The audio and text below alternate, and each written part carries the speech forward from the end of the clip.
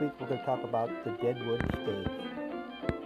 Perhaps the most historic stagecoach in existence is the famous Deadwood Coach, which was carried for many years by Buffalo Bill in his Wild West shows all over America and Europe. This coach was built by the Abbott Downing Company of Concord, New Hampshire. In the year of 1863, fitted with the thorough brace springs which made the Concord coaches the most popularly used on the great trails, it started its run.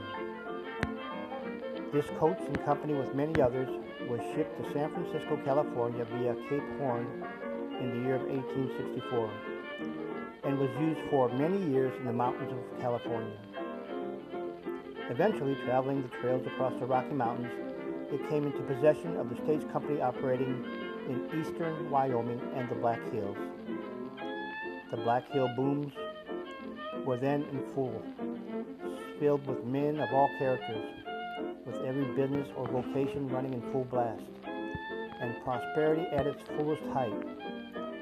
In consequence, the country was filled with the most noted bandits and desperados of the plains, who openly pounced upon their prey, the treasure-laden stagecoaches being their favorite objects. The most prominent of these highwaymen were Pegleg Bradley, Dunk Blackbeard, Bill Price, and Charlie Grimes. The Deadwood Coach's first baptism came with the killing of a driver, John Slaughter, in the Whitewood Canyon. He was filled with buckshot, but the teams ran away, and the coach arrived safely at Greeley Station, thus outwitting the bandits. From now on, the coach went through several baptisms of fire, generally escaping without loss of life or treasure, until a drummer from Chicago was killed and a companion injured. The Indians also attempted on several occasions to hold up the stage, but were successfully repelled.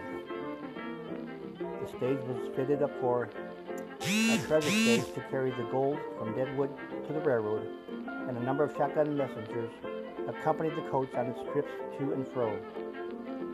These shotgun messengers were men of reputation as killers: Gale Hill, Jesse Brown, Jim May, Boone May, and Scott Davis, all well-known characters who had performed some deadly exploits and were known dead shots, composed the force of gunmen that defended the coach. But despite this protection, the bandits, by treachery, successfully staged the Cold Spring tragedy.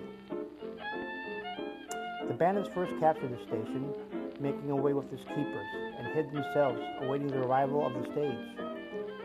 Soon the stage arrived, and Gene Barnett, not suspecting danger, drew his teams to a standstill at the stable door. A crashing volley killed Hugh Stevenson and Gale Hill and wounded the other guards, making resistance impossible. Over $60,000 in gold was secured by the outlaws. A little later, the coach was again attacked. The first volley killed the driver, and just as the bandits felt sure of success, a woman, Martha Canary, who afterward became known as Calamity Jane, who was riding on the seat with the driver, seized the lines, gave the whip to the team, and amid a running fire brought the coach safely to its destination. General Crook used the stage in his campaign in 1876 against the Indians, and the famous Buffalo Bill, who was then a scout, used it on several occasions. After the campaign, Buffalo Bill learned that the coach had been abandoned during the Indian attack and was lying neglected, away out in hostile country. So, with a few companions, he proceeded to rescue and bring back to life this coach and store it in the camp. After that, the coach continually had made daily trips on the Black Hill stage line until Buffalo Bill organized its Wild West shows. He secured possession of the historic coach, using it to depict the drama of overland staging in the Wild West. Thus, the remarkable stagecoach, which has traveled hundreds of thousands of miles on the plains and in the Rockies, in the mail, express and passenger and army services, and thousands of miles by water and rail, on exhibition in America and Europe, ridden in by the crowded heads of Europe, viewed by thousands, became of so great historic value that it was placed in the Smithsonian Institution at Washington, D.C. for preservation. Today, that coach can be seen at Buffalo Bill Historical Center, an affiliate of the Smithsonian Institution in Cody, Wyoming. Let's look at the history of Cheyenne and Black Hills stage lines from 1876 to 1886. Though the stage line was more familiarly called the Deadwood Stage, it was officially called the Cheyenne and Black Hills Stage. It was established in 1876 by Red Cloud Agency trader Captain F.D. Frank Yates and his father-in-law, W.H. Brown, who formed F.D. Yates and Company. Though several attempts had been made prior to this time to establish a route from Cheyenne, Wyoming to Deadwood, South Dakota, but no one had been successful due to the many Indian attacks. However, Yates was successful, and the first stage was run on September 25, 1876.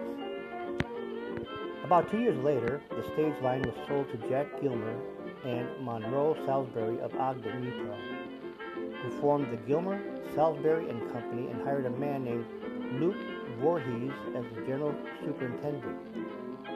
2 years later, Gilmer and Salisbury sold their interest to the superintendent, Luke Voorhees, who continued to operate the line until about 1882. Then the line was next owned by Russell Thorpe Sr., who also operated a stage line between Douglas and Wendover, Wyoming. However, its life was doomed as the Fremont, Elkhorn, and Missouri Valley Railroad pushed into the center of Wyoming and the Black Hills in 1886.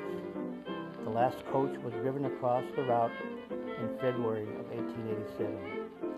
The line was operated under Mr. Thorpe's management until 1886, when the Chicago and Northwestern Railroad built a line from Fremont, Nebraska to Lander, Wyoming, and the Cheyenne and Northern.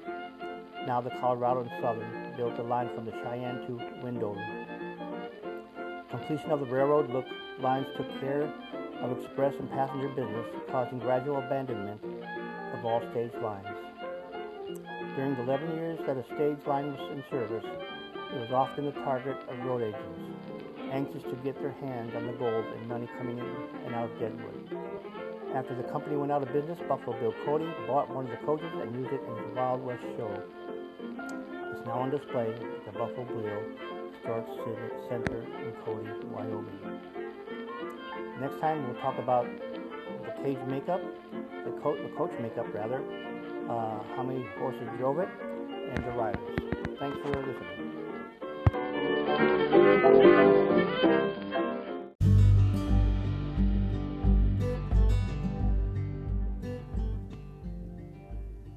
Hi, I'm Tony, and we're going to talk about the old stage drivers. I found an article written by Charles Carroll Goodwin in 1913. Mohammed was a camel driver, but he was not like other camel drivers.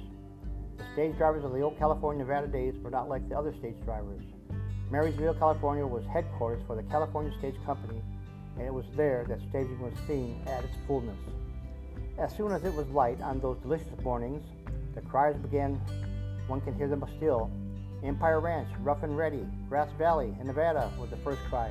Then came Oregon Ranch, Camptonville, Downeyville, then Oroville, Forbestown, and Moore's Flat, then the Tehama, Red Bluff, Shasta, and Eureka, and at steady intervals in a glorified baritone rang out Sacramento, Sacramento.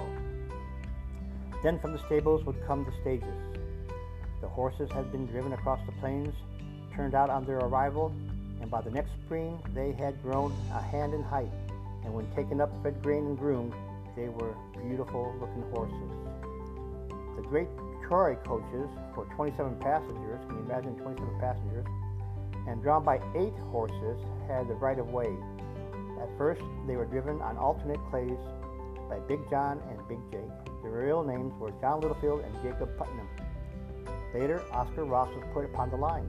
But one morning, he ran his coach into the opposite coach and knocked it into pieces. And the passenger on the opposite coach, as soon as he could extricate or loosen himself from the wreck, fired a full charge of birdshot at close range into Oscar's side, and he died 3 days later.